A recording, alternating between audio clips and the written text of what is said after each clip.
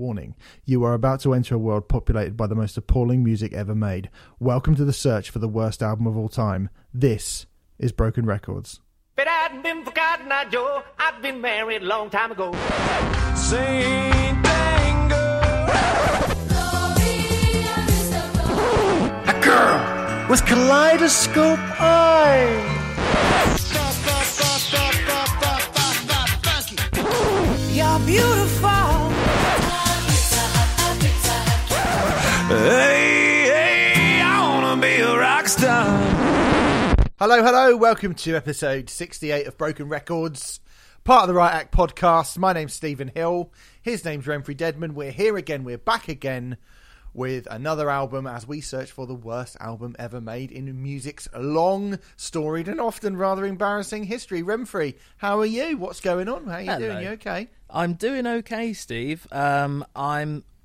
I'm trepidatious today because we're talking about someone that we both really, really love, and we're talking about a very, very rare downturn in his career, let's say. Yeah, it's going to be... Normally these are pretty funny, and I think there's the odd funny bit here and there that we might have in this particular episode, but we'll try and is it find going a to way. be... Isn't going to be a Holocaust in the way that, you know, Westlife and the Pigeon Detectives and the True Symphonic Orchestra and Mr. Blobby was, to be honest. This might be a slightly more somber tone. We don't really want to do this episode, to be perfectly honest. I don't really want to do it. I think I might let's get in and get out very, We're very rarely quickly. reluctant to take shots, but I feel there's going to be an awful lot of reluctance from both of us. I mean, we will, because there are shots to be taken. Yeah. But, yeah.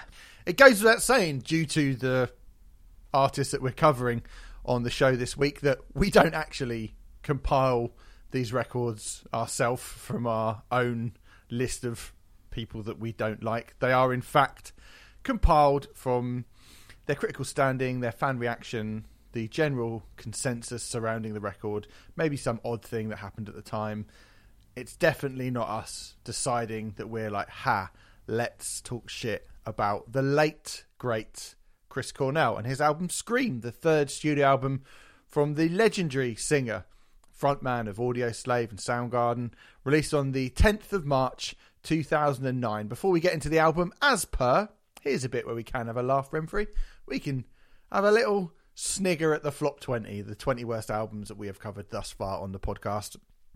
In descending order, we start with Louis XIV, Slick Dogs and Ponies, Queen and Paul Rogers, The Cosmos Rocks, Richard Ashcroft's United Nations of Sound, Mr. Blobby the Album, the original soundtrack to Sgt. Pepper's Lonely Hearts Club Band, the movie, Eoghan Quigg, 6 Feet Under's Graveyard Classics Volume 2, Towers of London's Blood, Sweat and Towers, Hard to Swallow by Vanilla Ice, Cut the Crap by The Clash, Angelic to the Core by Corey Feldman, Philosophy of the World by The Shags, Asshole by Gene Simmons, Total Zanarchy by Little Xan, Bad Blood by Blood on the Dance Floor, self-titled album by Methods of Mayhem, the True Symphonic Orchestras, Concerto in True Minor, Double Wide by Uncle Cracker, Crazy Hits by the Crazy Frog, and still at number one, I'm Not a Fan But the Kids Like It by Broken Side. Also shout out Chinese Democracy by Guns N' Roses, unranked, going all over the place, a nebulous blob of oddity that is Guns N' Roses Chinese Democracy. I've been reading it out for the last couple of weeks.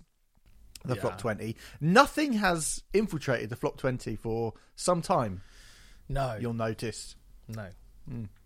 Which I thought was just interesting to point that out, that it's actually, we've been on a fairly decent run.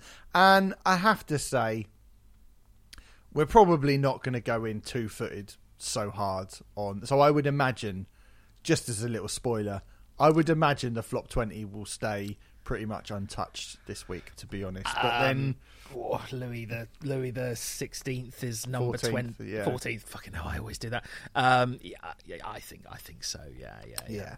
So let's talk about Scream. As I said, the third studio solo album from Chris Cornell, released on the 10th of March 2009 in the mid-noughties. Chris Cornell got an unusual, but for me, very welcome career boost with the release of his second album, Carry On, in 2007.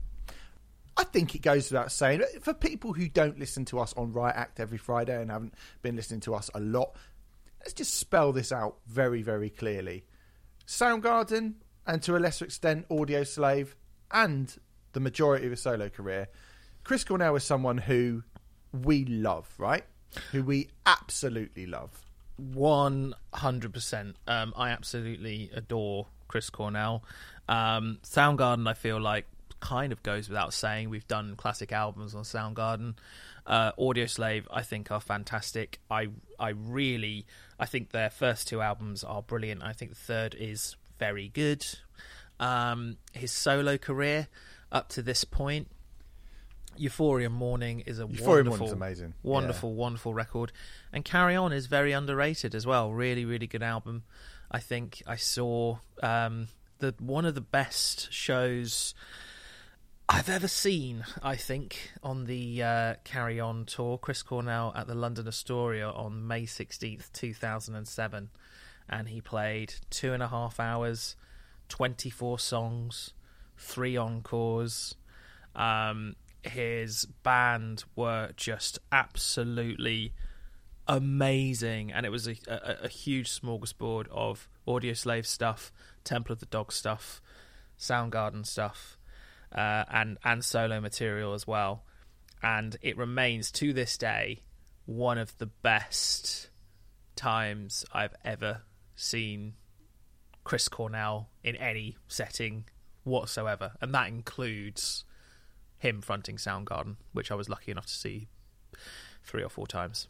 In fact, I think I probably would name this. It would actually be between this and the time that I saw him at the Royal Albert Hall, which was a completely different experience entirely. That was just him and an acoustic guitar doing his songs. But I mean, I could go on and on and on about what a phenomenal person and performer I think Chris Cornell was. I think he was a genuine legend in our time, as in he was a living legend. We'll probably go back to this towards the end of the podcast. I don't really want to start in that way, but basically I was, Euphoria Morning I really loved. I loved Soundgarden.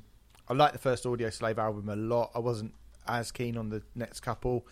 Okay. But when Carry On came out, I guess, I was listening to quite a lot of different music to that sort of thing around the time of that record coming out, but I always kind of imagined in the aftermath of Audioslave splitting, I assumed Chris Cornell would do a few solo records here and there, and they would be the kind of solo records that long-term fans like you and I would pick up out of curiosity, and some people would and some people wouldn't,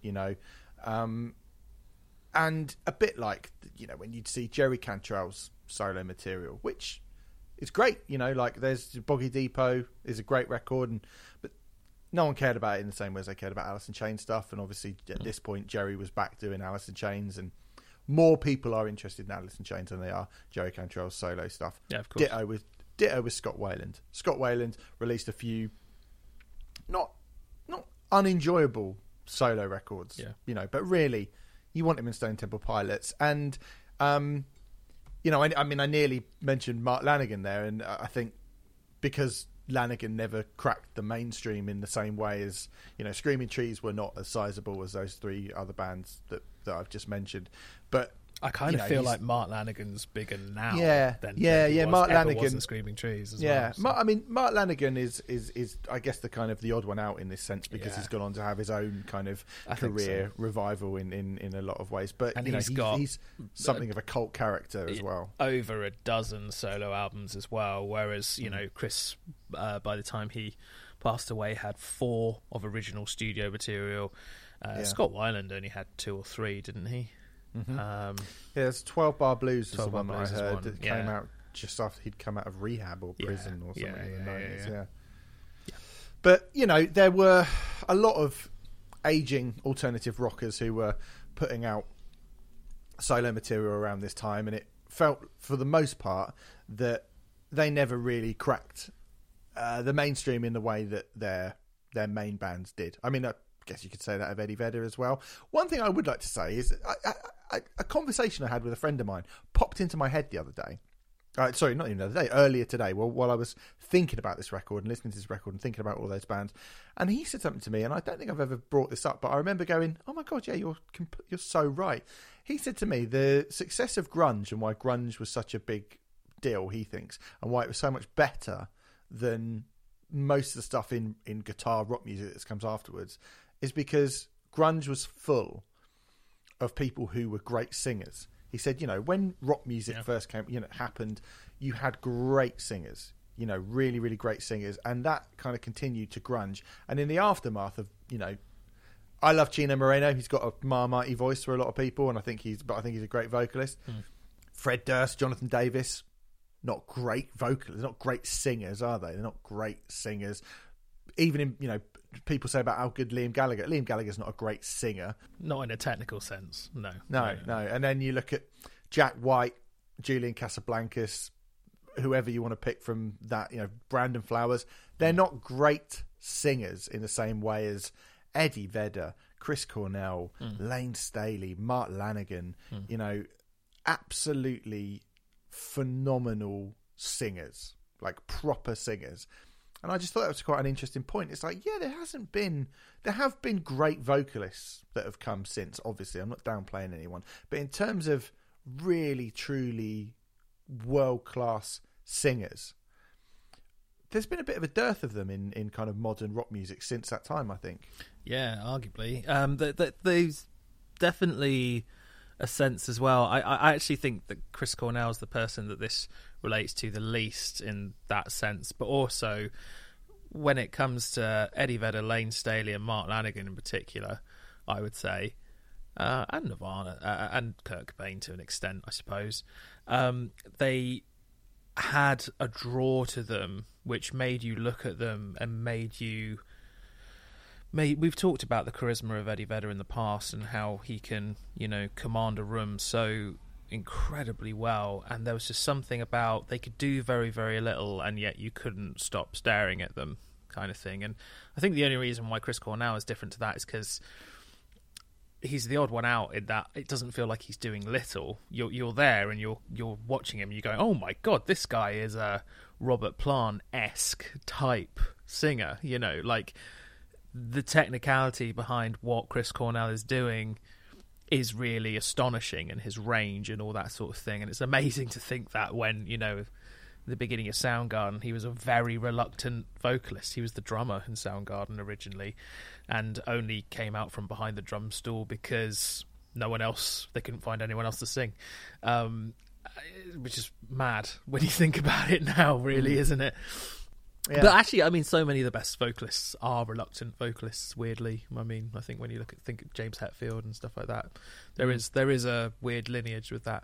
But I think that's a really astute and good point. And there are some exceptions now. I think of Will from Black Pete's or Becca from Marmosettes or stuff like that. And it's really nice to see that sort of technicality coming back a bit. But yeah, certainly there was a large phase for a long time where good technical ability was almost shunned. Almost. That's probably going a little bit OTT with it, but it certainly wasn't seen as the be-all and end-all. No, I think personality in your voice, having a kind of unique quality to your voice, and those things are really important. But I think the reason I'm bringing that up is because you don't get asked to do a Bond theme unless you're a great singer. Absolutely. or Simon Le Bon. And that's what happened. Like for Chris Cornell to come from a kind of a punk grunge background and to end up doing a Bond theme feels like one of the most unlikely wins for kind of underground music ever.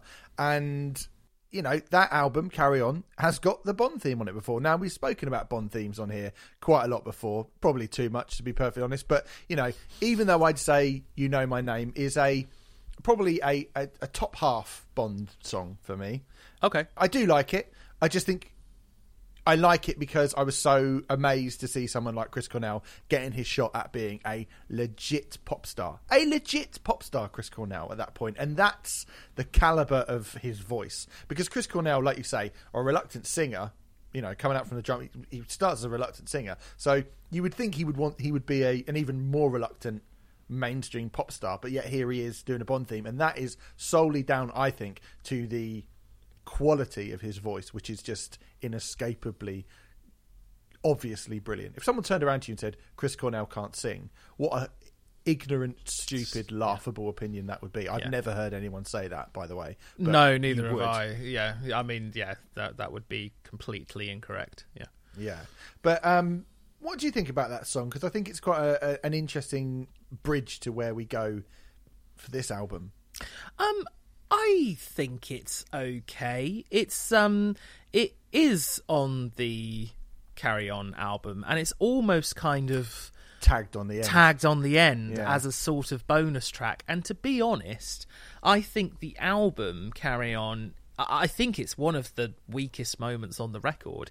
It does, like, I'm pleased that it's on there because it's nice to have it, but it is, I don't love You Know My Name. I think it is a strong Bond song, but I don't know how. There's been a lot of shit Bond songs, let's put it like that. So, you know, yes, I probably agree with you that it's in the top half, but I don't know if I don't know how strong a accolade that is. But I mean, it is definitely one of my least favourite songs on that record. But, you know, I think he sounds great on it. And yeah, overall, it's decent, I would say. My mate Dan, who is not into music at all, really, he loves that song, and he's like, "Oh, who was that guy? He was great. He just came out of nowhere, didn't he? And he just had that one song, and then he went again." And I was like,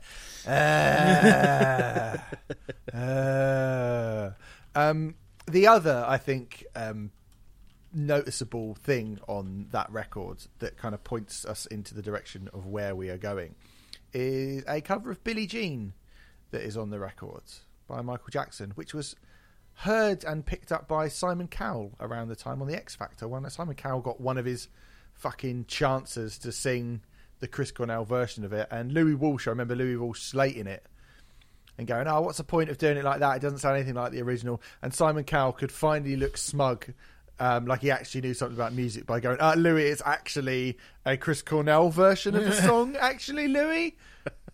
Like, right. Two cunts arguing over something they know nothing about, essentially, is what that was. I didn't know that, I have to admit. The Billie Jean, the version of Billie Jean on Carry On, I've seen people say they love it, and I've seen people that they hate it.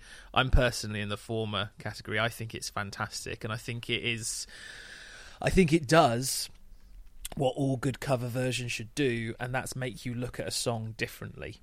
Like, whether you like the new arrangement or not, I feel like Chris Cornell's version of Billie Jean was the first time I ever actually paid attention to the lyrics. I was too busy. Yeah, I think so. I was too busy sort of bopping along to the song for the original. And Chris Cornell's version really focused on what the song was about, which, you know, doesn't make it better than the original. I don't even know how you compare the two, to be totally honest, because they are completely different. And I think that is a really awesome skill. I know that you don't tend to be a fan of the slowing down absolute rage or an absolute banger. So I'm not sure if you feel the same way about it as me. But I will say, no, okay.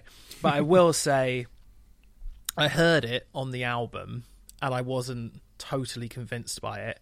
And then I saw him do it at that Astoria gig that I mentioned, and completely won me over. Really? Okay. I mean, look, bold to take on Billie Jean. We said this a couple of weeks ago with Westlife when we were like, nobody covers Man in the Mirror, nobody covers Bohemian Rhapsody, nobody covers this. Well, Chris Cornell covered Billie Jean, and he changed it beyond all recognition. And this is also before a time where just having a breathy girl sat at a piano having an asthma attack over a really, really famous song was like a way to sell 1 billion records. And sticking it on a John Lewis advert, which is ultimately what that has become. Yeah. And even so if you got in early, even if you don't like the arrangement, like, do you accept that he pulls it off? He pulls off, like, covering a song that massive? I think, yeah, in the same way as, like, this will be an odd comparison, but in the same way as I don't want to listen to Biffy Clyro's cover of Buddy Holly particularly, but sure. I do listen to it and I go, fucking well done. Well, fair play. Yeah, quite. I would probably agree with you on the Biffy Clyro Weezer cover.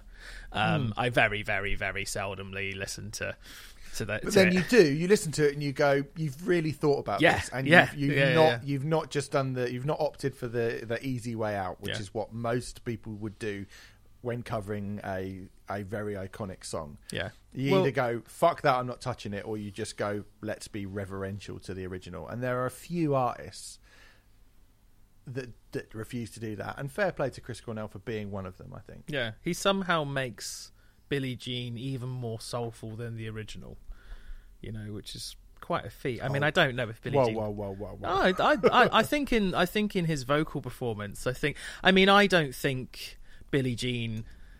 I don't think you'd point to Billie Jean as like Michael Jackson's most soulful track. It's not his most soulful moment, is it?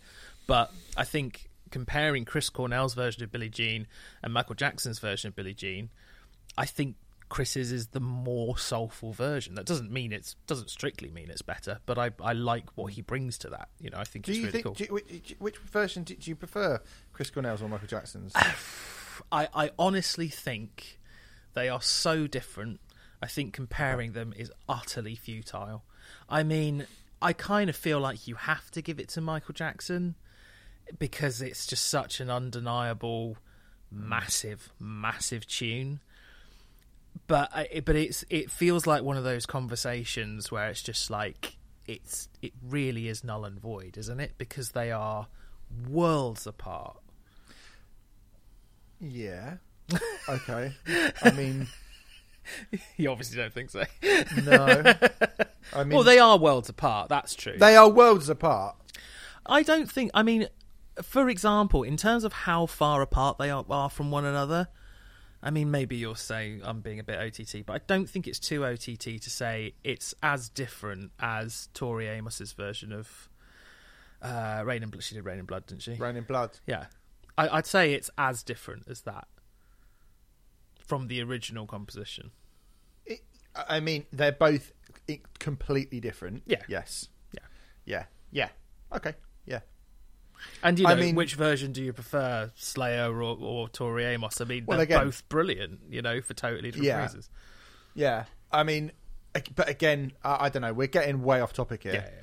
But the Michael Jackson and Slayer ones are the best ones. Fine. I mean, I'm not going to argue with that, but I also think they're just so different. Yeah. I listen. I actually quite like Tori Amos's Rain and Blood, but it's great. I think it's really good. I don't feel that strongly about Billie Jean. But, look, we're getting off the point. Yeah. Basically, look at Chris Cornell being a proper pop star. Yeah. X Factor, Bond themes. Chris Cornell, a proper, actual pop star.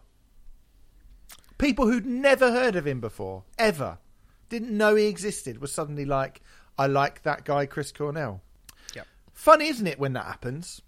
It's just funny. I mean, I'm not saying it's not good or bad. It's just funny, I think. I just sort of look at it and go, here's a guy who's been around for 20 plus years doing stuff, who's incredibly iconic, has sold millions and millions of records, and there is a huge section of society that are now, for the very, very first time, going, I tell you who's got a good voice.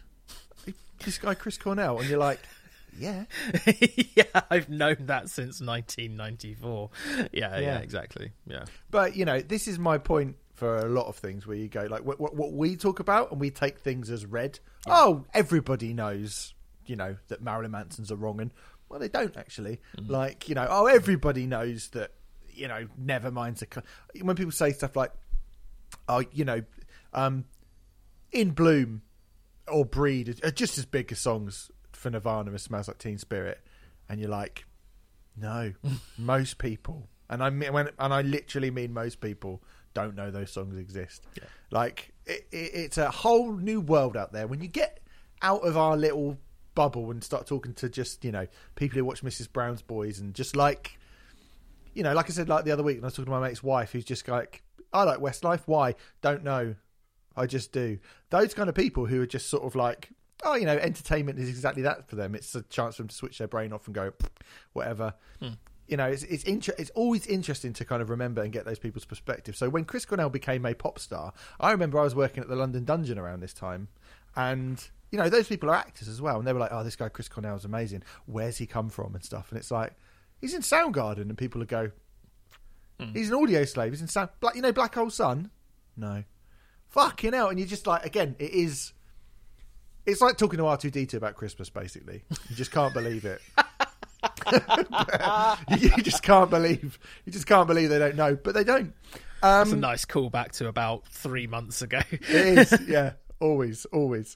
But anyway, so Chris Cornell sort of looking, I guess, to try and capitalise is not really the right word, but to kind of placate these new fans that he had, decided that he wanted to release a remix record, do some remixes, some kind of more mainstream sounding pop remixes of songs from Carry On. And this is where Timbaland comes along. Now, this is the advice of Chris Cornell's brother-in-law, who owns a club in Paris, by all accounts, said to him, Timbaland is the guy you need to get to produce the remixes of this material. Now, I don't know if we've ever spoken that much about Timbaland before, Remfrey.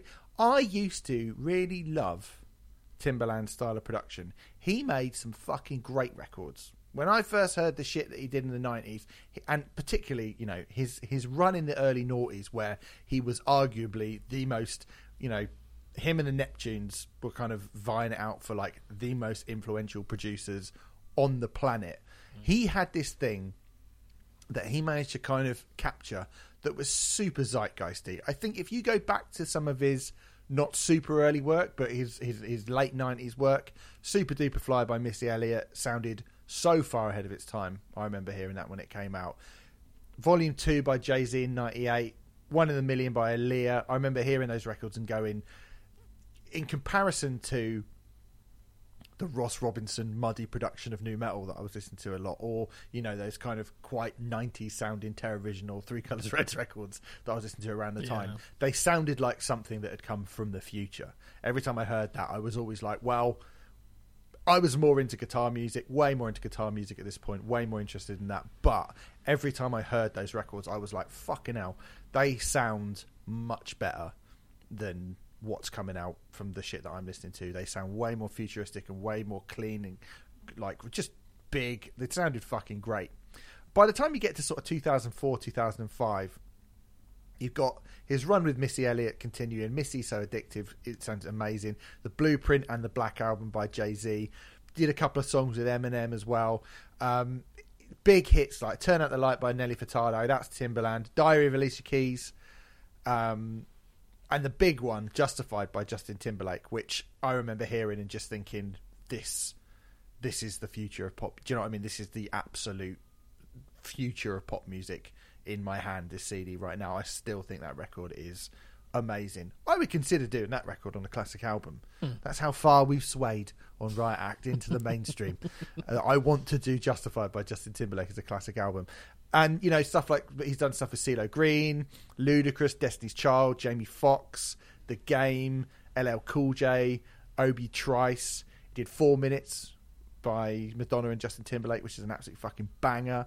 Like, he's basically, as a singular individual, the most influential producer on the planet at that period.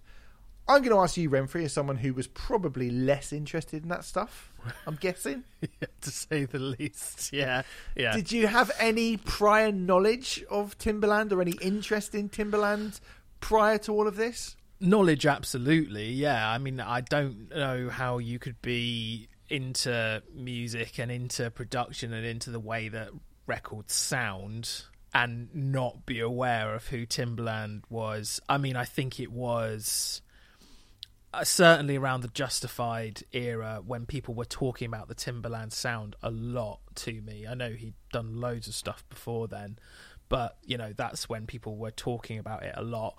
And Justified is a record that I really like as well. I don't like it as much, but Future Sex Love Sounds, Justin Timberlake's second album, I think when it's good, it's really good as well. It's not quite as bangerful as Justified. I think that is dated a little bit weirdly. That sounds because it sounds it sounds more of that era, hence why it sounds more dated. Weirdly, I'll confess I've not listened to Future Sex Love Sounds for quite some time, but I'll take your word for it. But certainly, yeah. I mean, you named so many records there which are absolutely huge. Pretty much all of which I have never heard in my life. So obviously, I'm aware of what the Timbaland sound is.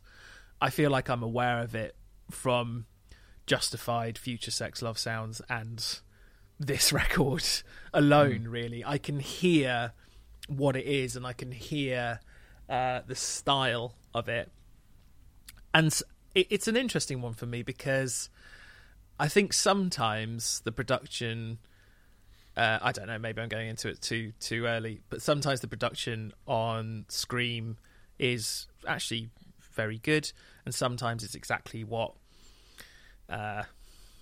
strangles the record. I would argue, but maybe I'm going ahead of myself a little bit. But yes, I was aware of who he was. Definitely, you're kind of going on to something that I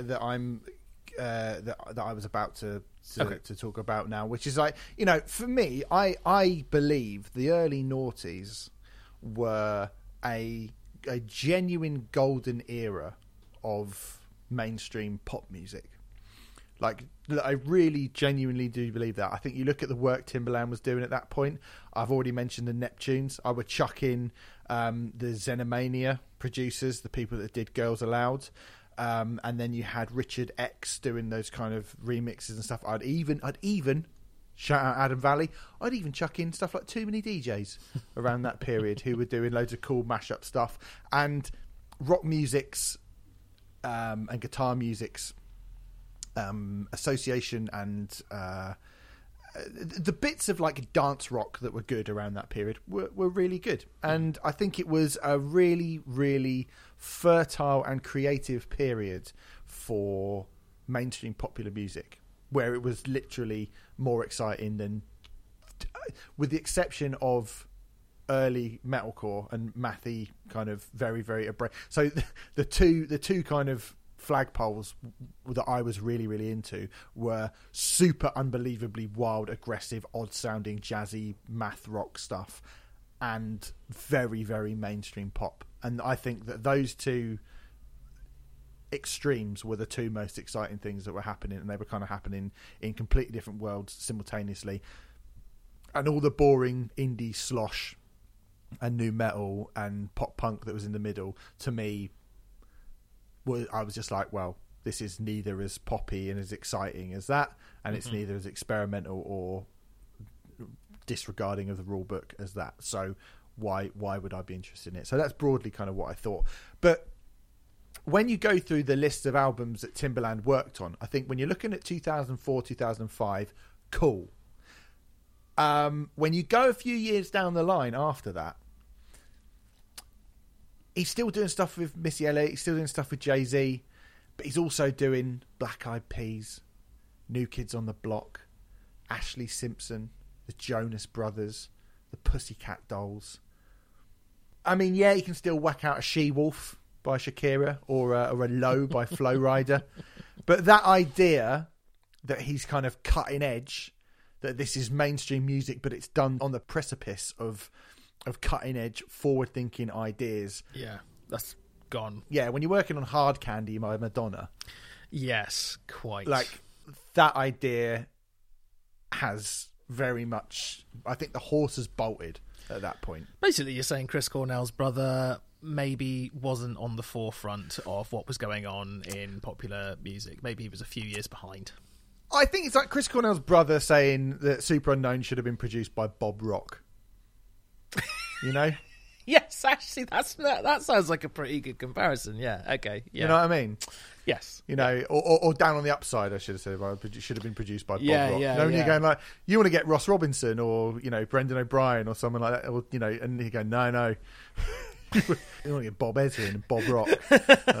No, not really. Yeah, that's good. I like that. Yeah, so that's the sort of thing that I felt like. So anyway, Chris Cornell approached Timbaland to do some remixes of the record, and initially he didn't want to do it. Instead, he wanted to make a whole album. He said he was super into that. We got into the studio and made a whole album, which they wrote, recorded in 6 weeks. But then we went off on this direction of musically, sort of conceptually tying the whole thing together so that it almost harkens back to albums that I listened to when I was a kid, where the music never stops. It's a really album orientated album.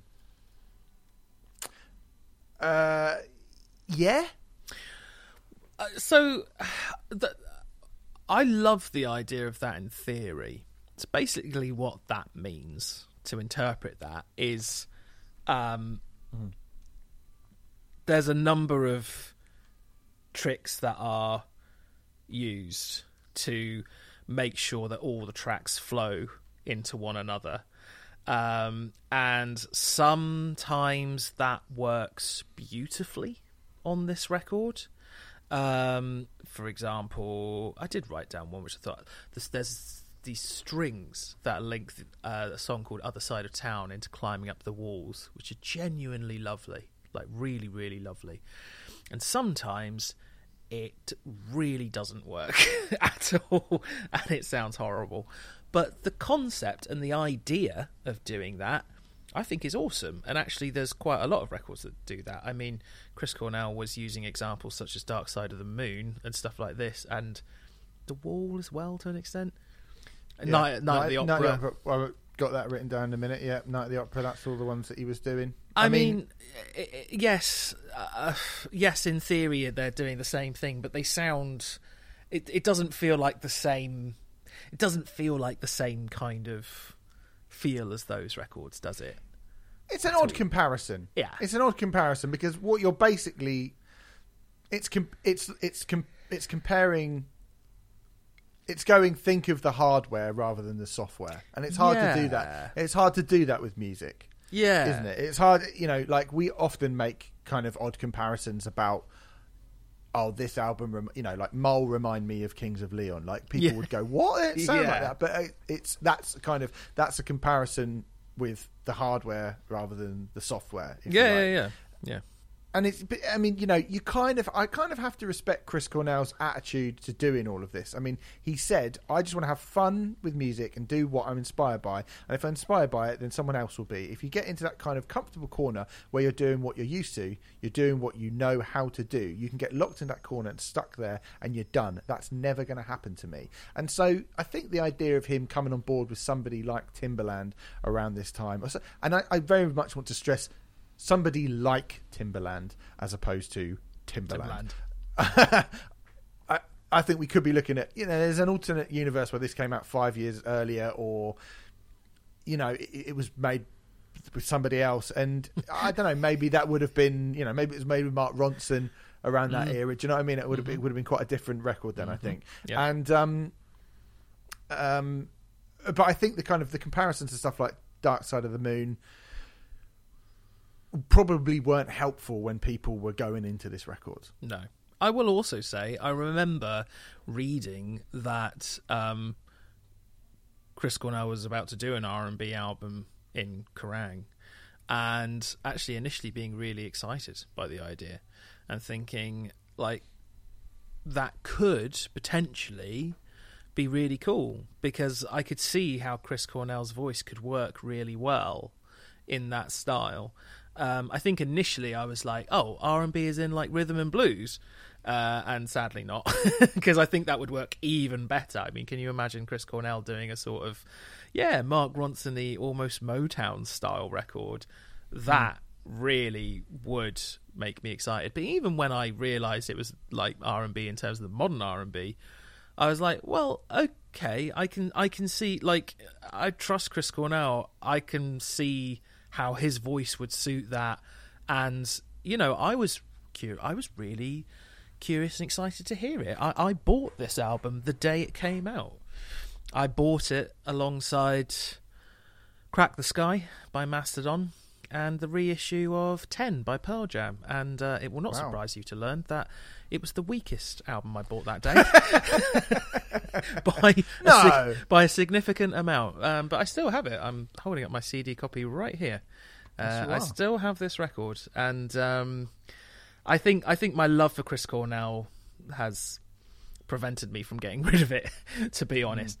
But yeah, you know, I was actually, even not really being a massive fan of Timbaland, Justin Timberlake aside, was I into Justin Timberlake at that point? Probably was around that point, actually. I also like Niles Barkley as well. That reminded me, which he did some work with. But you know, that was the only Timbaland stuff I knew. But the idea didn't repulse me at all. You know, and I'm fully embrace the fact that he didn't want to become stale and he wanted to try new things. I thought that was awesome. Yeah, I think, you know, obviously that is a good idea, and I think it's an odd one because in the press there's a note where he kind of begged that this was the album. You must listen to this album on headphones. Out of every album I've ever done, this is the album to listen to on headphones. And when you think of the quality of some of the Soundgarden albums that he put out, and, you know, Terry Date's production on Super Unknown, which we spent a long time weighing on about in our special, you do think like, no, I don't think that's the thing to say here, Chris. Like, it's not, you know, that's the whole thing feels.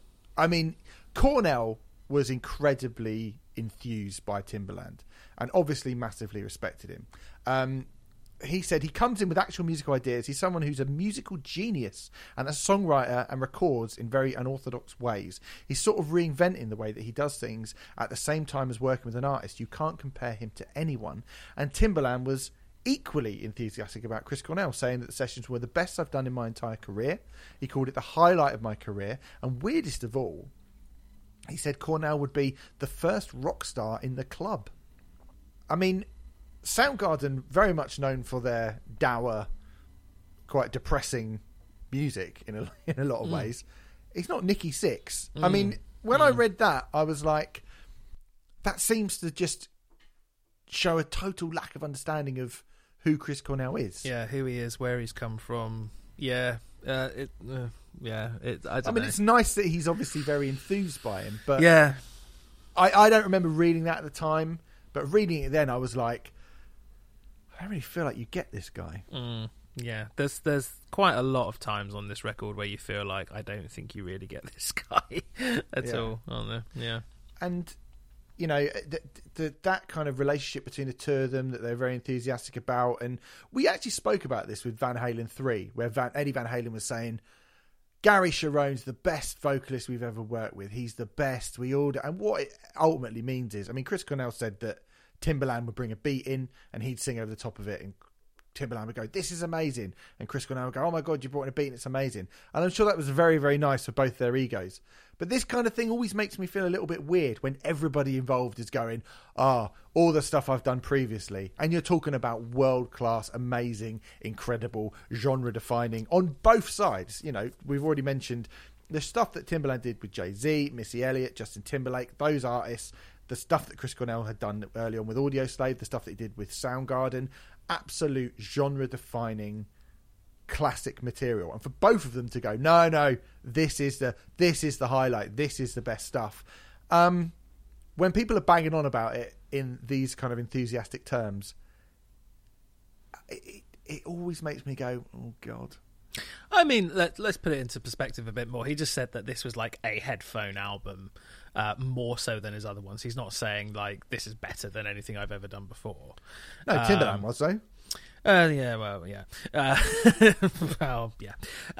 But, you know, I mean... Chris Cornell's also calling him a genius and saying, no one's worked with, like, I've never worked with anyone like this guy before. Like, do you know what I mean? Like, there's a lot of, like, hyperbole being thrown around. He hadn't worked with anyone like Timbaland before, I don't think. He probably hadn't. It depends how you interpret that sentence, I would say. I think if you're using the word genius... literally as the full stop in the sentence before... Yeah, that's how I interpret it. I mean, I do understand where Chris Cornell is coming from at points on this record. There are points where it does sound very lush and very nice, and there are points where it sounds like a fucking Casio keyboard and sounds fucking horrible. But, you know, there are bits of it. I could isolate several moments, actually, where it's like, yeah, that would sound absolutely lovely in a really nice pair of headphones, you know. But certainly not the entire 63-minute opus. Absolutely not. No, there is also so many people that worked on this record. Endless writers, endless producers, performers, remixers, remasters, just so many people. And again, it's one of those things where you look at, I mean, we did this with the Beck album when Pharrell Williams and everyone he's ever met got involved with that last Beck album. And you're like, where's Beck? Where's Beck on this record? He's sort of there, but he's sort of not really there. And there are certain people who that is good for. You know, there are a lot of people that's good for. If you look at the production credits on, I don't know, My Beautiful Dark Twisted Fantasy by Kanye West, it's massive. Fine. That's fine for Kanye. Surround himself with super talented people. Great. And utilise them correctly. But for certain artists, Beck, I would argue maybe Chris Cornell would be another one. You know, you saw him at the Royal Albert Hall just with an acoustic guitar. He doesn't need loads of people surrounding him. That voice he really doesn't. And him is fine. He can do that on his own. So let's not swamp him. Let's not swallow the essence of Chris Cornell. And I feel like maybe that is something that happened. I also find it quite odd that this record, they said they did it in like written and recorded in 6 weeks in 2008, but it didn't come out till March 2009, which feels like an odd gap of time. When they were sort of, you know, the Carry On comes out in 2007 and he wants to get some remixes done of it, and they record it all really, really quickly, but yet there's a bit of a delay for it to come out. And I've not found anything saying, oh, it's been delayed or oh, it's coming out. But there was the MTV story in the middle of 2008 saying it's done, it's finished, you can listen to it, it'll be out soon. And it was saying it's going to come out in the fall of 2008. And it's obviously got pushed back, what you'd imagine, at least 6 months. So who knows? I mean, I have nothing to add to that. I just thought it was something which I noticed.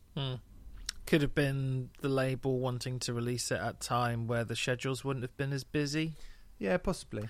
Yeah. Don't know. Could be a number of reasons for that, to be totally honest. I mean, don't know. We would just be speculating. Yes, we are, but I thought that was sort of interesting. So it came out in March 2009. Chris Cornell actually took the album out on the road to play in full before it was released, including a date at the Scala in London in February 2009. He said on the press release for this tour, it's a musical journey of the album. It's a musical journey like watching a great movie where you sort of forget about the normal format and get lost in the experience of the album. Renfrey, I know that you saw this show at the Scala in February 2009 prior to the record coming out. Did you get lost in the experience of this album? Well,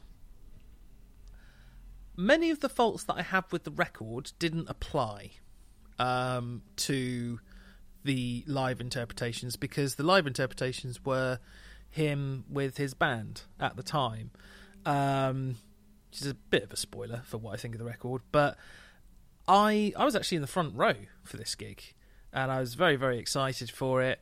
And he came out and said, we're going to play the whole of the new album, and people knew that it was an R&B kind of album, and that, I mean, it was 3 weeks before the record had been released, so, you know, most people in that room hadn't heard it at that point. It was a brave thing to do, and the atmosphere sort of felt like it deflated quite quickly. I don't think that is strictly down to the fact, you know, I think anyone coming out and saying we're going to play the whole of a new album that you haven't heard yet, I think the atmosphere is going to deflate somewhat, you know. Yes. Can I throw in something that we talked about recently as a slight caveat to that? Go on. I saw Rage Against the Machine at the Astoria a few months before the Battle of Los Angeles came out, and they played mostly stuff from the Battle of Los Angeles. Yeah.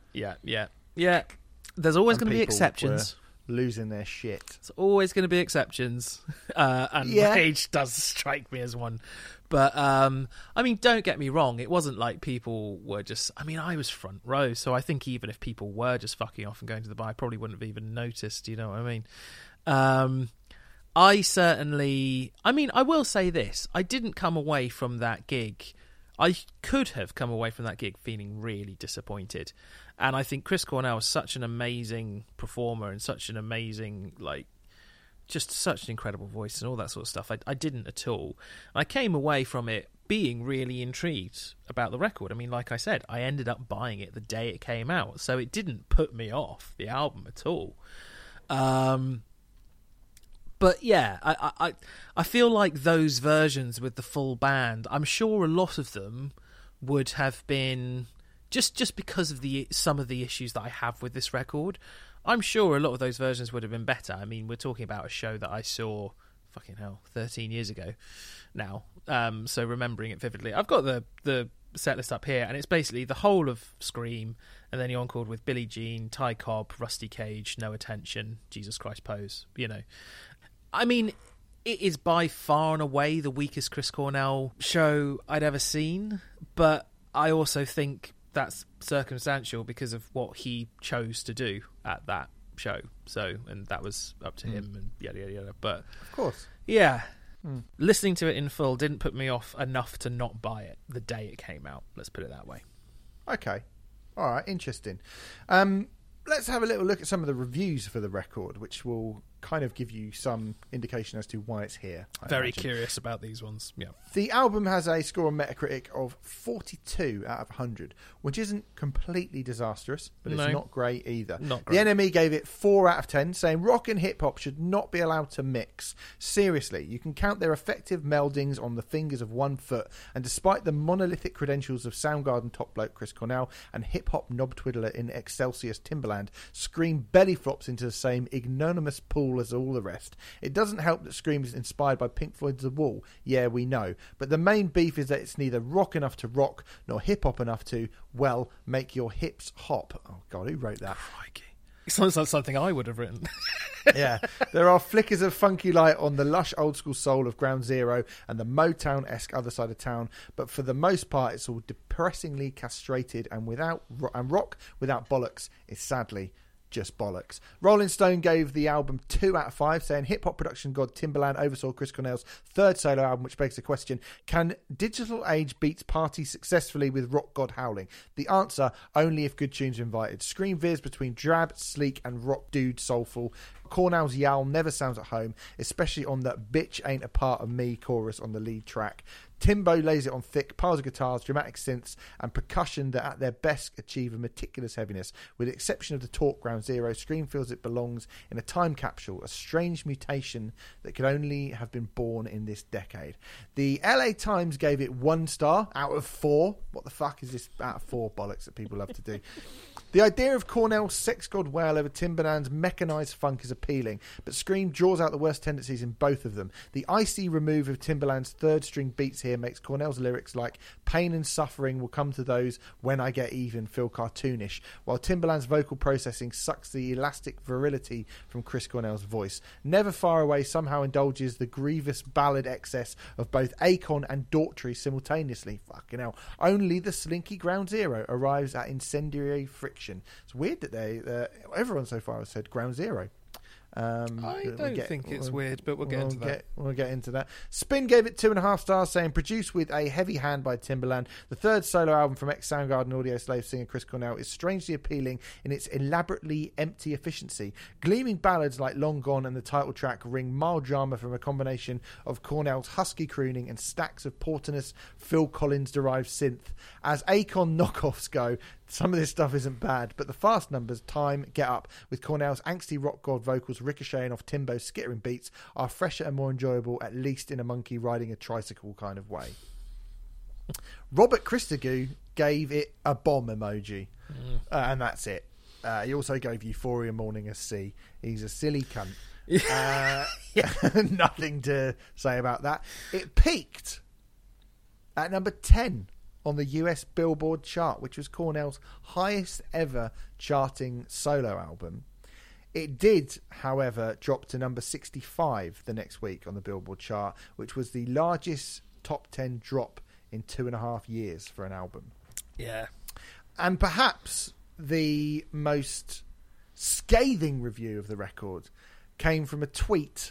A tweet? I didn't even Twitter was a thing back then, to be honest, but from a tweet by Trent Reznor, who said that Cornell had embarrassed himself with the album, which is kind of harsh. I mean, Reznor's never sort of backward in coming forward, but it's a bit harsh for him to just sort of tweet, I fucking hate the new Chris Cornell album, when you just thought that they were kind of fairly good mates. I don't know if they're good mates, but they certainly toured together a lot. And he actually had to apologise when Nine Inch Nails toured with Soundgarden a few years down the road. So chill out, Trent. I mean, he has sort of chilled out in the last decade or so, hasn't he? So I think Quite that's a lot. It sounds. funny. I mean, it wouldn't surprise me at all if Trent Reznor was an early adopter of Twitter, and it sounds like someone figuring out how to use Twitter. And I mean, there's a lot of people who are still, by that logic, trying to figure out how to use Twitter, and it's not just to insult people. Totally unnecessary. That guy doing that. I don't entirely disagree with what Trent is saying there, but I don't entirely agree either. I think it's a little bit. I think it's.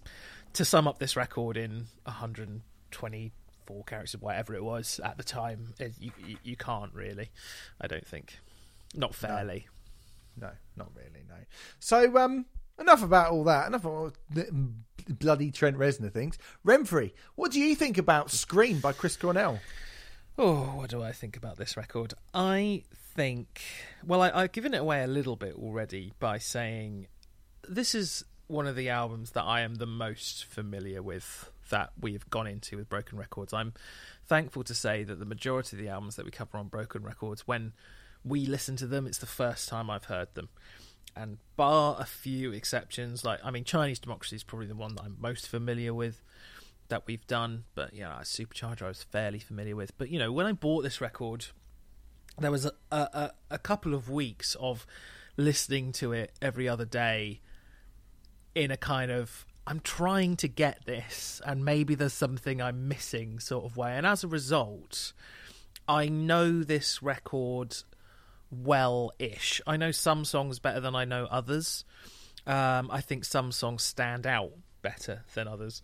I think it begins dreadfully, this album. Starts with the oddest, most unnecessary Casio keyboard sort of trumpet fanfare for seemingly no reason whatsoever. And when Chris Cornell was talking about, this is a headphone record, it's shit. Yeah, it is shit. Absolutely terrible. I defy anyone to try and defend that opening fucking Nickelodeon shite that opens this record. It is dreadful. It's like 80s CBBC Grange Hill music. It's played on a fucking. It's awful, utterly pointless, and I don't understand. One of the worst starts to an album imaginable. Yeah, I don't think that's a bad shout actually, and actually I think the terribleness more or less continues for the first four tracks. When that robot voice goes, Chris Cornell. Yeah, you're like, fuck off. Shut up. Rubbish. The first four songs on this record are absolutely diabolical. Part of me is just horrible. There's those crappy fart noises in the verses, which are just fucking annoying. There's some nice bits and pieces going on in the production, in the background, in the chorus, but it's kind of ruined by that pretty shitty sentiment as well, which Cornell, I think, is above. And we talked about Ain't My Bitch on the Metallica Load classic album and how, some people had misinterpreted it as being a faintly misogynistic thing. But, really, it was just James Hetfield saying, it ain't my problem. This is that bitch ain't a part of me. I mean, there is a, just slightly nasty misogynistic thing going through it, which I'm kind of like, why are you doing that? You're Chris Cornell. Yeah. Why the fuck are you doing that? Yeah, I mean, I got that.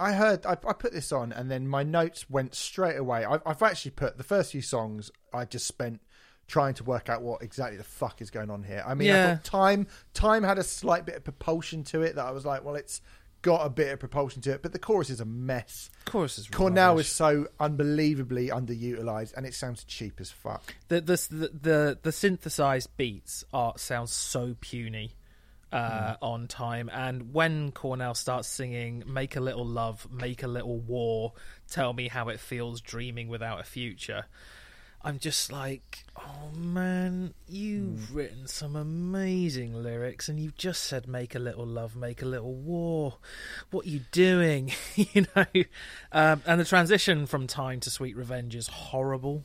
And then you get that Madonna acoustic broken beat thing that we spoke about before, which we said was shit before, and it sounds even worse all these years later. Terrible. I mean, Cornell channeling Michael Jackson could work, as it did on the Billie Jean to an extent, but it just don't. I mean, you that auto-tuned chorus bit. It's like is one of the worst moments of the album for me. You are auto-tuning Chris Cornell. Exactly. What the fuck are you thinking? I've put the same thing in my notes. Why are you auto-tuning Chris Cornell? Why? You fucking imbecile. Why are you doing that? It is... Yeah. Sweet Revenge is one of the worst songs on here. Oh, it's terrible. And Get Up to me just sounds like... You know when you... the kind of the... It sounds like a Super Nintendo game's like opening...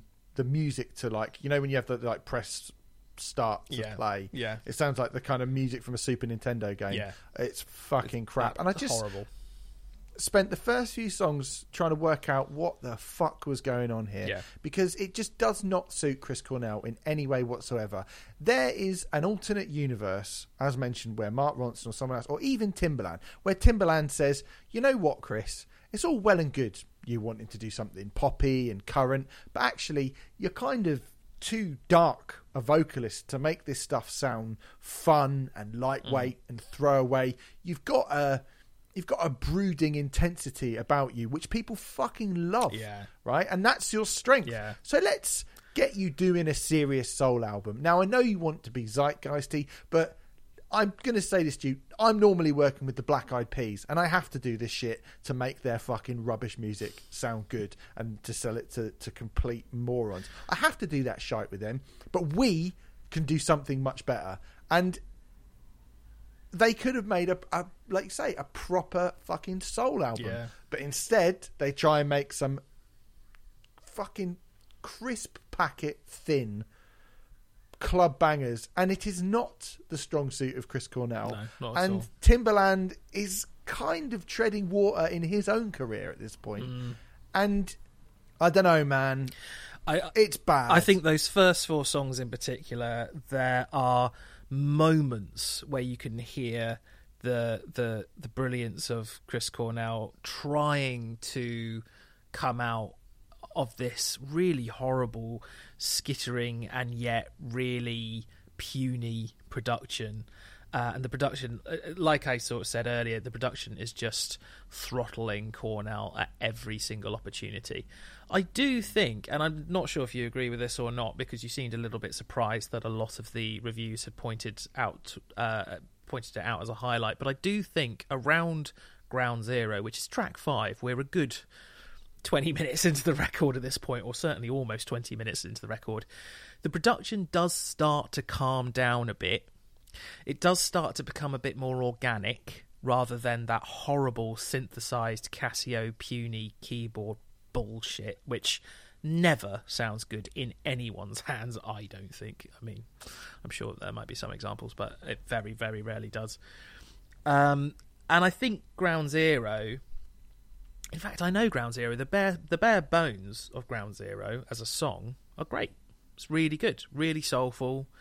And I've seen Chris Cornell perform it on an acoustic guitar, and it sounds great, stripped away of all the bits and pieces that are going on around it. And even on this record, I don't think it sounds bad, Ground Zero, at all. And I think the record does begin to improve at this point. There are still times where it does get bogged down in the production too much, but just generally, I think there is a point where the album changes slightly, and like I say, it does start to become a bit more organic and just settle down a little bit. And the strength of some of the songwriting, not all of it, but some of it begins to come through. Do you agree or do you disagree? I massively disagree. I think Ground Zero is absolute shite. I think it's rubbish. Okay. Ground Zero, it's a bit on the nose for a start. It's meant to be about 9/11, and it's like when it all comes crashing down, Ground Zero, and you're like, that's a bit on the nose. Yeah. I agree that they do try to go for some more organic style production. I mean, it sounds, I know this came out after, but it sounds like Blurred Lines by Robin Thicke until you get that, woo! Yeah. That stuff's a whoa, shame. yeah thing is like something Jason Donovan would have had in 1988 in one of his like high energy singles. It's terrible. The scratching towards the end of it is like, why are you doing that? Yeah. What a fucking waste of everybody's time. And then the sort of more melted. It's not really auto-tune, but there's kind of these weird melted-y sort of low vocal parts, which I think sound horrible. And then that kind of fake sounding orchestral thing as well, which all kind of coalesce towards at the end. When everything drops out and the orchestra's there, that orchestral part on its own, that sounds fine. That's great. And it kind of, and then it goes into the start. I think you said it goes into the start of Never Far Away. I would say, that's where I started going, it calms down a bit. And I get what you're saying, because there are bits of Ground Zero where you go, well, it's not as tinny and processed, but I think it's still as much of a mess, and it sounds like Blurred Lines. But at this point, listen to it now, it's like, I know Blurred Lines hadn't come out at that point, but it sounds like Blurred Lines. I'm very upset you said worse. that. I'm very upset you said that, because I'm not sure if I'm going to be able to enjoy that song ever again. But yes, I actually understand what you're saying, and actually all of the little individual bits that you pointed out there, they're like, woo, and all those like random bits that come in. Yeah, I completely agree with you. I can't remember if I liked Ground Zero when I bought the record, or if it's because I've heard. So Ground Zero is one of the songs that Chris Cornell performs on Songbook, for example, which is just him and an acoustic guitar, and they did recordings of it. It's a live album that he released not long after this, well, a few years after this. In the acoustic version, you can hear that the bare bones of it are a good song. It's not, it's not Fell on Black Days or anything like that. It's not like the strongest Cornell song he's ever written, but you can hear it. I can believe that. Yeah. Like there is a good song there, and I suppose I've heard that version of Ground Zero far more often than I've heard this version, so it might be that is making it do that. But certainly, I absolutely agree with you. There are production bits in this version which are really annoying. I do think it starts to calm down, though. And Never Far Away, which I think you're about to get... I mean, I thought Never Far Away was actually pretty good, coming back to it. Like, I don't think it's too bad. Yeah, I think, what it does... It's not too bad, and the reason it's not too bad is because Never Far Away, and then it goes into kind of Take Me Alive, which has got a bit of that kind of cod Eastern mysticism thing, which I think they have done. They have done, like, Soundgarden had hinted at stuff like that before and done it a million times better. But I did think over those songs, I was like, well, this at least sounds more like actual Chris Cornell. Yes, I agree. Like rather than someone who's got a similar sounding voice to Chris Cornell, but is just not Chris Cornell. Yeah. It definitely begins to get better at this point. I think that is, definitely true. I actually found myself thinking that Never Far Away was okay. I didn't think it was great, but I thought it was okay. There's 13 songs on this record, 14 if you include the bonus track.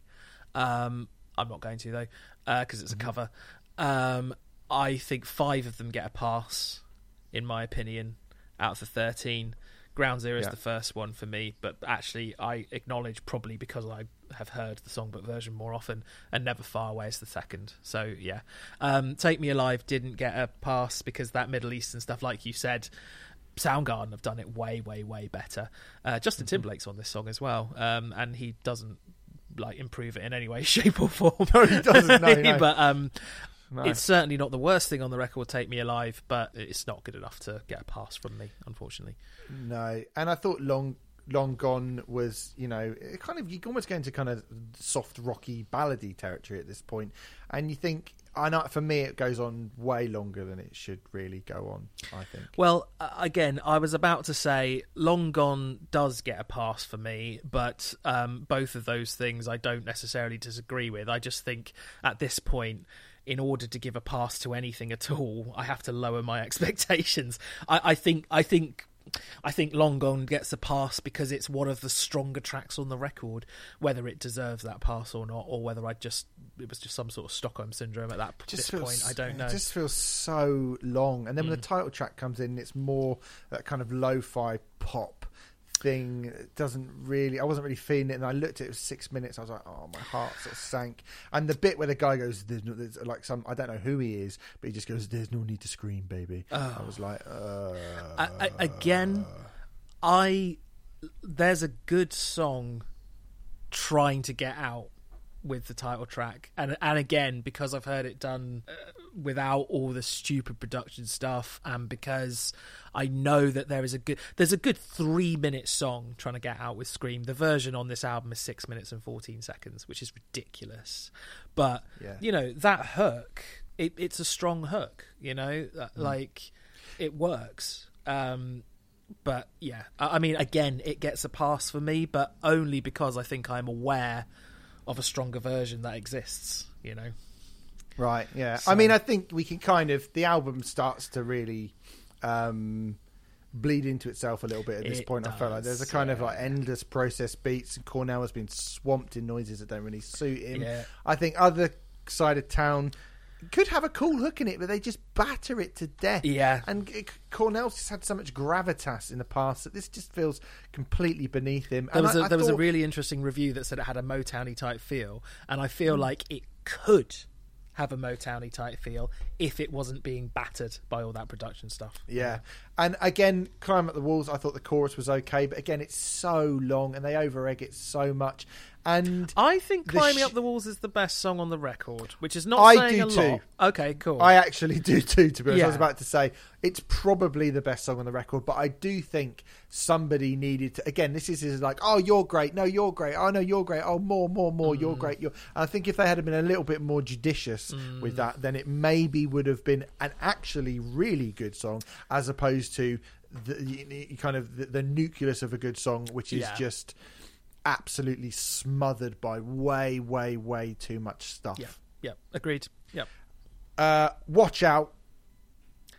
Terror. Is absolutely maybe the worst song on the record. I don't know what is going on there. Watch Out is a return to the quality of the first 4 songs. Just for Chris one Cornell last fart on the record. Trying to do bad boy, lover boy, grunting, gyrating chap is not great. I mean, you did that with glam metal on Big Dumb Sex, but this feels like a fucking million miles away from that. Do you know what I mean? Like, is this a fucking parody of crap R&B singers? Like, I really don't know. I think that's the thing. Big Dumb Sex was a parody, you know, and most people were in on the joke, apart from Soundgarden's bass player at the time. But you know, this doesn't come across as a parody. It comes across as more sincere than that, which just makes it a little bit cringy, really. It's really quite bad. Yeah. Really quite bad. Yeah, it's really shit.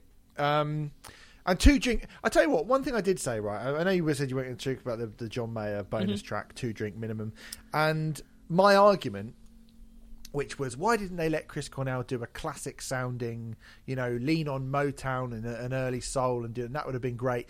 But that 2 Drink Minimum does try and ruin my argument, because that is more trying to be kind of classic sounding jazz bluesy stuff, and it's fucking rubbish. Like, Okay.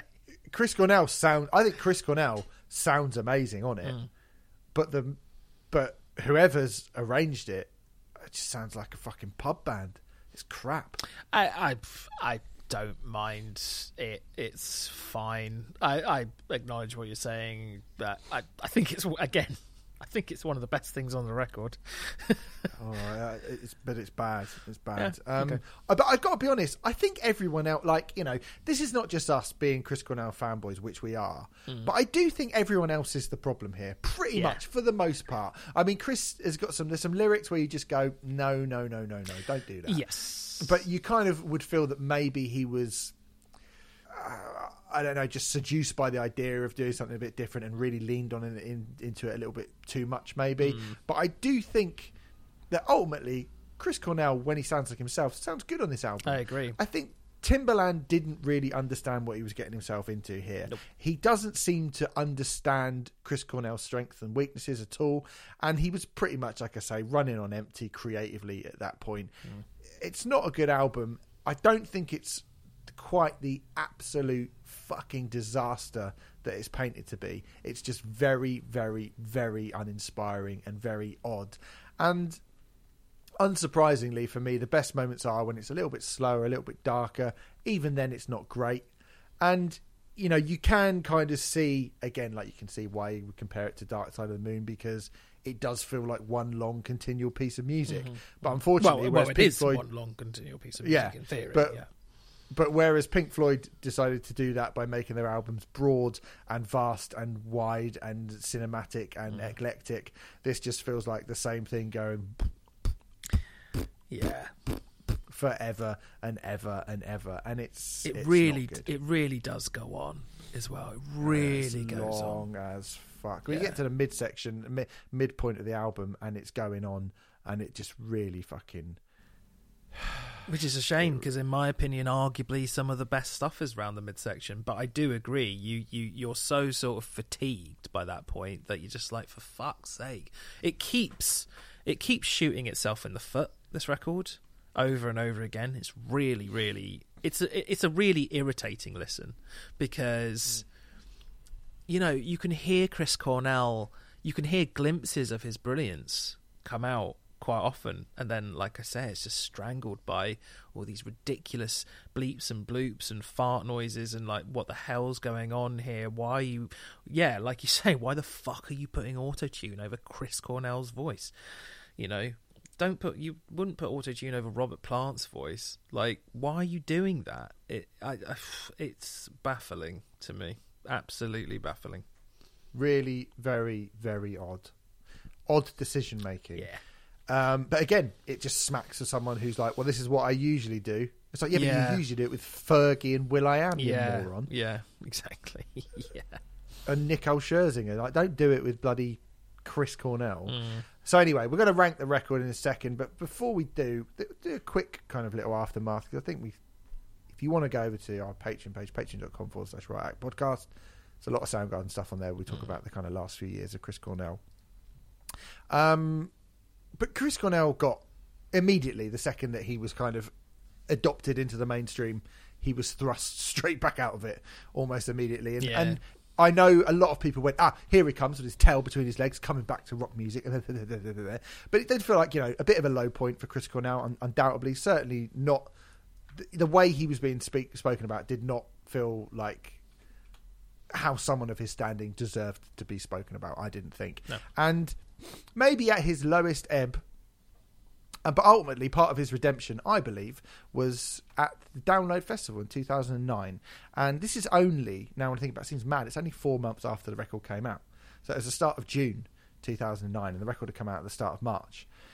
And it was my first download. It's my favourite download I've ever been to as well, I think. He played on the second stage, subbing The Prodigy on the Saturday. And he was on at the same time as Marilyn Manson was doing that infamously, diabolically bad set. And I took a punt because I wanted to get a good place to see The Prodigy. I was like, I don't need to see Marilyn Manson. I'm going to take a punt and go and watch Chris Cornell. And I turned up about 10 minutes before Chris Cornell started. And I think I've said this a few times before on various things that we've spoken about. There was literally about 50 people there in that field. It was empty. I mean, it was like an hour before the first band of the whole day was coming on the second stage. It was completely empty.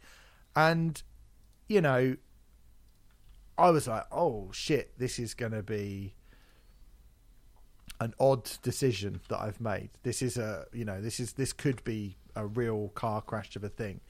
And he came on. And by this point, by the time he was on, there were maybe like, you know, you think how long that second stage at Download, probably get about 10,000 people when it's full up on that second stage. And I reckon there was maybe like 200 people there, 200-300 people there. It was dead. It was completely dead. You know, you could walk to the barrier and stand on the barrier if you wanted to. So he comes on out, and his band were looking like some sort of, you know, Maroon 5 style backing band that he had with him. And they did look like that, but they played very well. Yeah, and I thought, oh God. And then they played the opening song from this album, and I thought, oh my God, this is going to be a fucking car crash. And I stood there, and the song ended, and he went into Let Me Drown from Super Unknown, Show Me How to Live from Audioslave, No Such Thing from Carry On by Audioslave, Set It Off from Audioslave, Cochise from the first Audioslave album, Hunger Strike from Temple of the Dog, And Spoon Man from Super Unknown. That was the next run of songs that he did. Yep. And it was fucking incredible. And then he did the title track and Watch Out from this album. Not great, Shame. fine. Yep. But he ended with Outshined and Black Hole Sun. He played a little over, what was that, 40 minutes, 45 minutes, I think he might have played. Yeah. And it was gobsmackingly brilliant. It was amazing. And I turned around and said to my friend at the end of the day, we left that day and we were chatting about the day and what we've been up to and stuff, and about what highlights and how, that Chris Cornell was undoubtedly one of them on the Slipknot day as well. This is Slipknot 2009 download day, and we walked away going, how good was Chris Cornell? And I remember saying at that point to her, like, surely Soundgarden are going to reform. Like, surely he's going to see that and go, I am too good. For, like, the reaction to those songs from, at that point, people turn up for the Prodigy, and there ended up being a few thousand people out there, probably, I reckon, by the time he finished. But it was still empty. It was fucking empty. There was more people watching Trigger the Bloodshed when I turned up that morning and Suicide Silence than there were watching Chris Cornell. And I was like, he's got to get back with Soundgarden because he can't be doing this. Do you know what I mean? Like, he's not going to be doing any more Bond themes. The main, all the like pop artists and stuff have dropped him immediately. As soon as he went into those songs, people lost their shit. And people love those songs. And sure enough, come the start of 2010, Soundgarden had once again indeed reformed. And I got to see Soundgarden 3 times. And although I never truly felt like I saw an incredible, brilliant Soundgarden show, and I should have seen them in their prime. I think I spoke about, we did our special, how I didn't go and see them at Brixton with Moby supporting them in 1996 because I was too scared to go to Brixton. But at least I saw them. You know what I mean? I saw Soundgarden 3 times, and now sitting here today, I am like, thank fuck I did get to see Soundgarden. Yeah. Thank fuck I did get to see Chris Cornell a bunch of times. And you have to wonder that had this record have worked out, and had Timbaland or somebody else have got it and tried to mould him into a pop star, and he'd become a pop star, and really truly crossed over in the way that certain people have, we might not have had that Soundgarden reformation. We might not have had those shows that I think everybody in rock music really wanted to see, and that really, I feel like, is where he kind of belongs. And the fact that when he went back out on tour and he did stuff like solo acoustic shows all on his own, and still, that went back to his kind of roots more on that next solo album. And when you get that Chris Cornell box set and you listen to the stuff that they were working on, you're like, oh yeah, Chris Cornell's fucking Chris Cornell again. That's the guy that, this is the tiniest little misstep in an otherwise sublime career. It really is. It really is. I mean, the album you're talking about, Higher Truth, I think it's called, is brilliant. It's probably my second favourite Chris Cornell solo album after Euphoria Morning. The only thing that I will say as a slight counter to what you're saying is he had been playing these vast shows, like I mentioned, the Astoria show that I saw in May 2007. Later that year, he came back in September 3rd and did the Roundhouse. I saw that show as well. And I mean, what you saw at Download was a massively truncated version of what he was doing there. I won't read both of them out, but the set list for the Astoria, for example, he started with Spoon Man, went into Outshined, Show Me How to Live, Arms Around Your Love, You Know My Name, then Hunger Strike, the Temple of the Dog Song, What You Are by Audioslave, Rusty Cage by Soundgarden, Be Yourself by Audioslave, Seasons, I Am the Highway by Audioslave, Scar on the Sky, Can't Change Me from Euphoria Morning, Doesn't Remind Me by Audioslave, Cochise by Audioslave, his Billie Jean cover, No Such Thing, Jesus Christ Pose by Soundgarden. Then he encored with Mission from Euphoria Morning, Like a Stone by Audioslave and Black Hole Sun.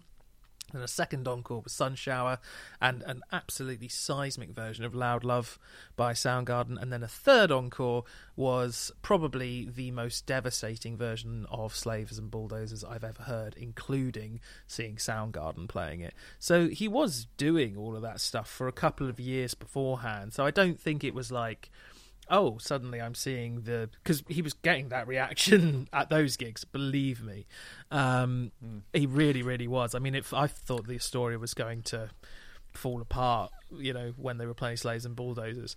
But yeah, I mean, was Scream? I don't know. I don't know. We're speculating if we say Scream was, part of a catalyst for Soundgarden reforming. But certainly there is a pattern a lot of the time where people do a album which is not very well received. I mean, you say not very well received. It wasn't critically, but commercially, it was the most successful album. I don't know how much Chris Cornell really cared about that sort of thing. Well, no. I mean, it went in at number 10 because he was a big name, and then it dropped immediately. True. So it's not been certified at all. In fact, I'm actually going to just very, very, very quickly look to see if how Carry On did in the charts, because obviously that didn't get anywhere. But I mean, it doesn't appear that peaked at number 17 on the Billboard's Top 200. But I mean, that hasn't been certified anything either. Yeah, so I don't know. It's hard to say really, because I mean, it's not gone gold or anywhere. Yeah. It's not gone gold literally not gone gold anywhere. I don't think any of his albums have, in fact. Probably not. By the looks of things. I think Euphoria Morning would be the only one that'd have a chance of doing so. It doesn't seem to have been. Oh, really? Okay. But yeah, so it was I think off the back of a Bond theme, probably people went and bought it. Yeah, a few more people would have gone and bought it. And in terms of what you're saying about the set list was all well and good doing that set list to the Astoria, or he played the Scala. I know, doing that new album in full to no one at Download.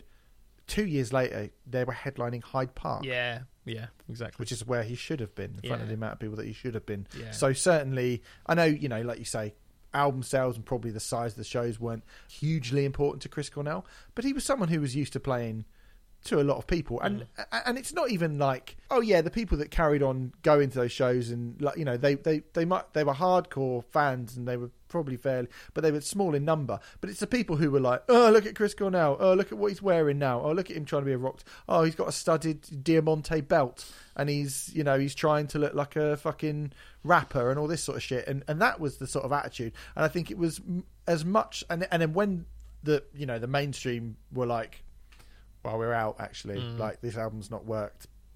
Good luck, mate. See you later. Go back to your grunge buddies.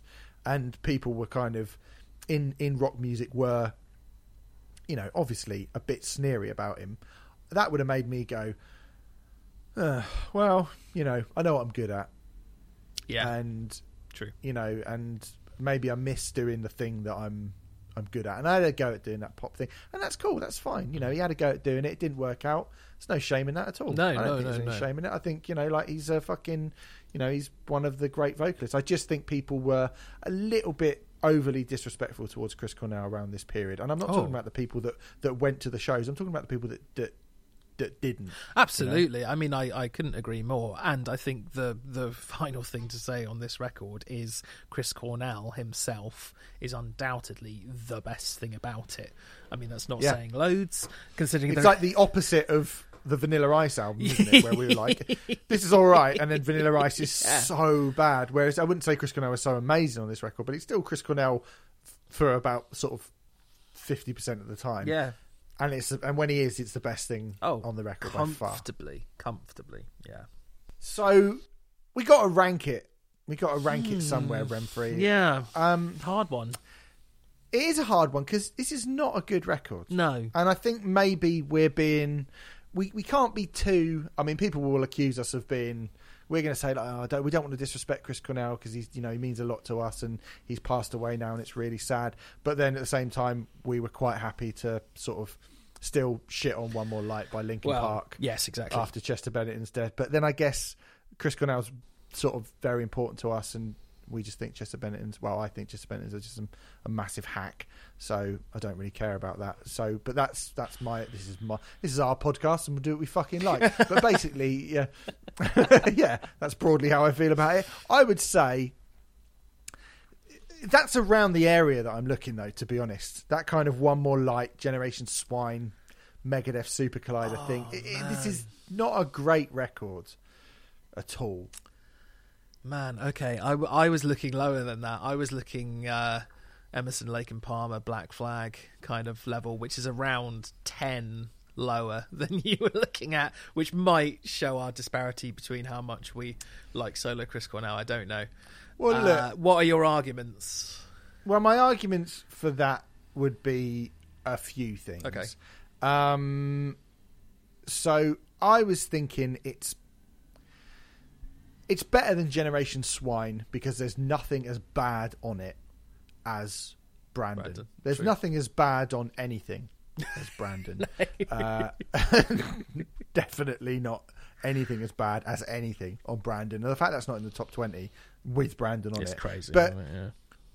One More Light, Generation Swine, Christmas in the Stars, and Famous First Words by Viva Brother, I think are all examples of an artist past their creative peak, struggling to, against the tide of popular opinion, to really quite diminishing returns. I mean, Viva Brother, Famous First Words is an odd one to put in there, but Viva Brother basically went, we're going to reinvent Britpop, but we're going to be the only people that do it. And it's like, well, you can't, what, you and you were an emo band last year, and now you think you're going to be the sort of second coming of Blur and Pulp? You can't do that, you mad fucks. So that's a very arrogant, stupid thing to do. Christmas in the Stars, I mean, as we spoke about, is just an absolutely bizarre and ludicrous, insane, messy undertaking of a thing which never made any sense at any point and was solely done as a cash-in. No matter how much you like doing disco Star Wars and you pretend you just like hanging around with Anthony Daniels and being starstruck by him, you did it for the money, mate. Generation Swine was fuck, grunge has come, but we've had to get our old singer back. But it's sort of grunge isn't really here and we don't really know what to do. And Brandon. And then One More Light by Linkin Park is, we were heavy and then we weren't, and then we said we'd go heavy again and no one cared, so fuck, we'll just get Stormzy and we don't know what the fuck to do. And I think there's a similar result on this record. If not intention, I think there's a similar result on this record. Because I think you've got Chris Cornell making a record probably that he wants to make, but one that is unsuitable. This is like putting chicken tikka on your ice cream. Yeah. Do you know what I mean? Yes. Yeah. Like, it just doesn't work. And the thing is that I don't actually believe this is a cynical record in the same way as I believe those records are cynical. But I think it is two people who are so desperate to do something new and they're so desperate to become part of the other person's world that they've not stopped to consider for a minute why they aren't part of each other's world. Timbaland is basically, I think at this point, phoning it in and doesn't understand Chris Cornell at all. And Chris Cornell is so excited at the idea of doing something new that he's forgotten to remember that he also should be doing something good. And somebody at some point needed to say to both of them, while they were slapping each other on the back, somebody needed to say to both of them, this is not going to work. You need to act. Because it's a weird one that they talk about how great the collaborative process was. And yet ultimately there doesn't appear to be any kind of semblance of collaboration on the record. No, they do. Often the two parts feel very chalk and cheese and don't feel like they really flow together. Yeah. And there's never, like when we spoke about Converge Blood Moon, how great Chelsea Wolfe and Converge were at melding themselves together and listening to each other, and there's no egos involved here. This does just feel like two people telling each other how great they are and the results not being of any value to anyone. Okay, so I mean, I suppose I am going to go back to my sort of Chris Cornell bias ever so slightly, just because, like, so the Linkin Park comparison, for example, I know there's loads of people who go, oh, Chester Bennington, what a wonderful singer, blah, blah, blah. Compare him to Chris Cornell and he ain't shit. Like, he just ain't. No. And I think because of the flashes, the times when Chris Cornell does come through this record like the sun through a particularly dark cloud, it does happen, a few times, like multiple times during this record, actually, where you just go, Jesus Christ, but isn't Chris Cornell a phenomenal singer? And Jesus Christ, isn't Chris Cornell brilliant at coming up with melodic lines and hooks and stuff like that? And every so often that happens. I mean, I reckon it happened at least a dozen times listening to this. Maybe a dozen times. Maybe. Just to put that into perspective, there are 13 songs in this album. Renfrew has pointed out that 2 of them are good, and now he's telling us that there are 13 times where Chris Cornell... 12 times where Chris Cornell makes you go, wow. I think that's way too many. There's a moment where you just go, but fuck me, wasn't he a great vocalist? You know, I'm not saying like an entire song at all. I'm not saying... And that moment might just last three seconds, you know? But... Yes, it's very frustrating. And that is, you know, arguably... Yeah, I mean, arguably that does make it really frustrating. Waste. Yeah. What a waste. What an even worse. Because here would be my arguments to put in it.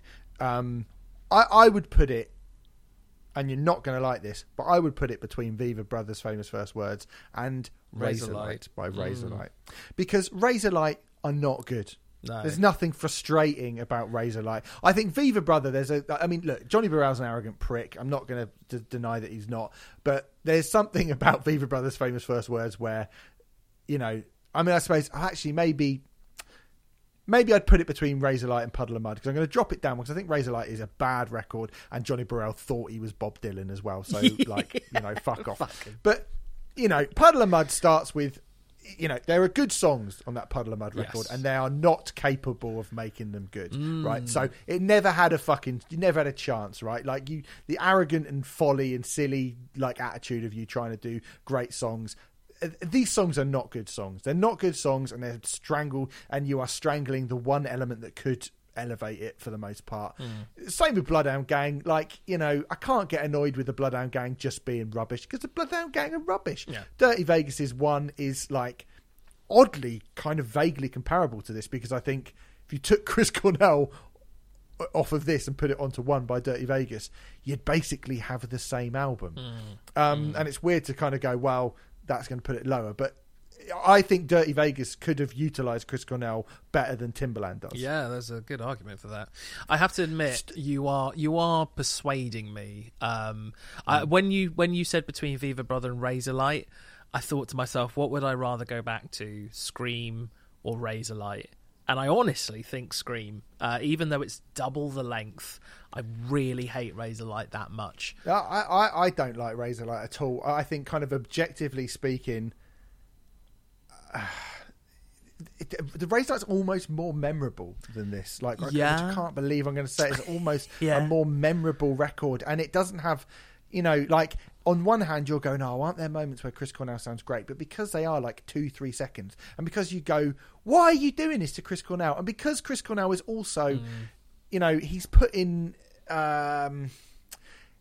even he is you know, you mentioned the first track, and you know, the kind of club singer Chris Cornell, bad boy in the club. It's like, why are you doing that to yourself, Chris? Like, why? Like, I get you want to do something different, but doing something different doesn't necessarily mean you're doing something new. You know, doing something new doesn't necessarily mean you're doing something good. Like, I could go, oh, I fancy doing something new for my dinner tonight, so I'm just going to eat a load of goat pubes. Like, that doesn't make it like nice. Do you know what I mean?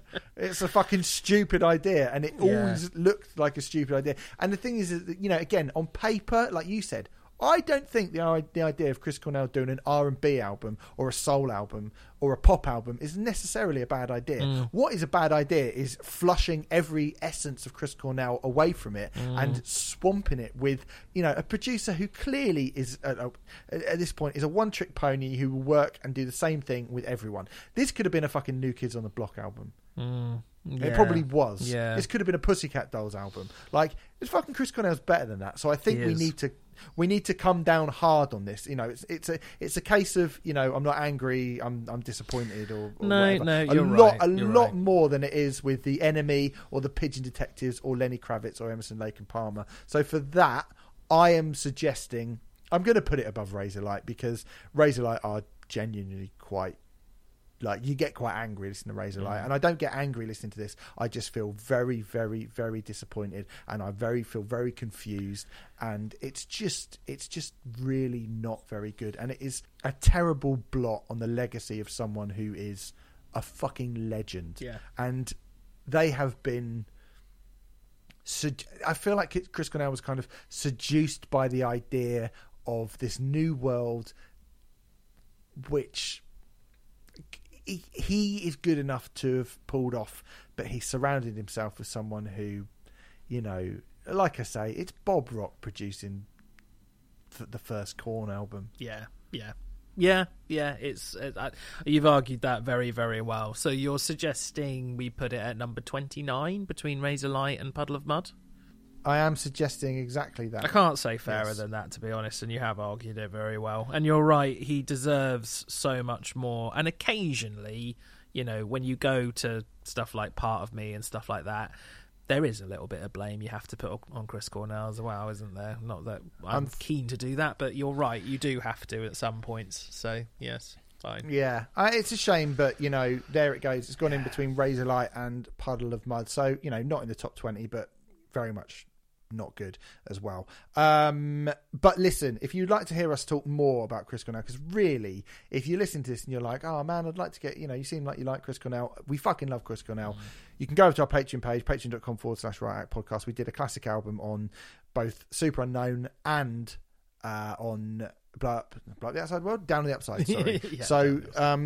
You know, and we spoke about Chris Cornell a lot in both of those podcasts, and particularly his sort of our reaction to his final days, which we don't really want to get into here because it doesn't really feel like the best time. Yeah.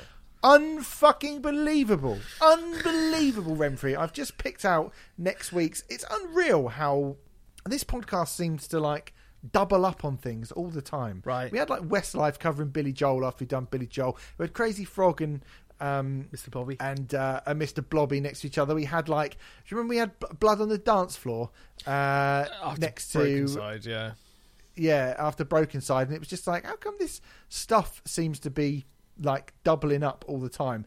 We've got another pop album from the mid-noughties, which is a bit of a fucking disaster. I Am Me by Ashlee Simpson. We're doing next week. Oh, right. Okay. All right. Ashlee Simpson. Now, I'm looking at it now, and I don't really remember anything about it. So that will be interesting. But I believe this might have been the time where she was doing a lot of lip syncing. Oh, okay. Okay. Lovely.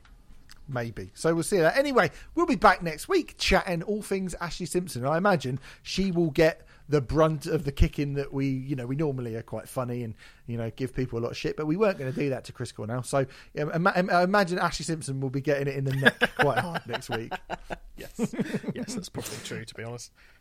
Oh, well. Anyway, thanks very much for listening, everyone. We'll see you next week with that. Bye-bye.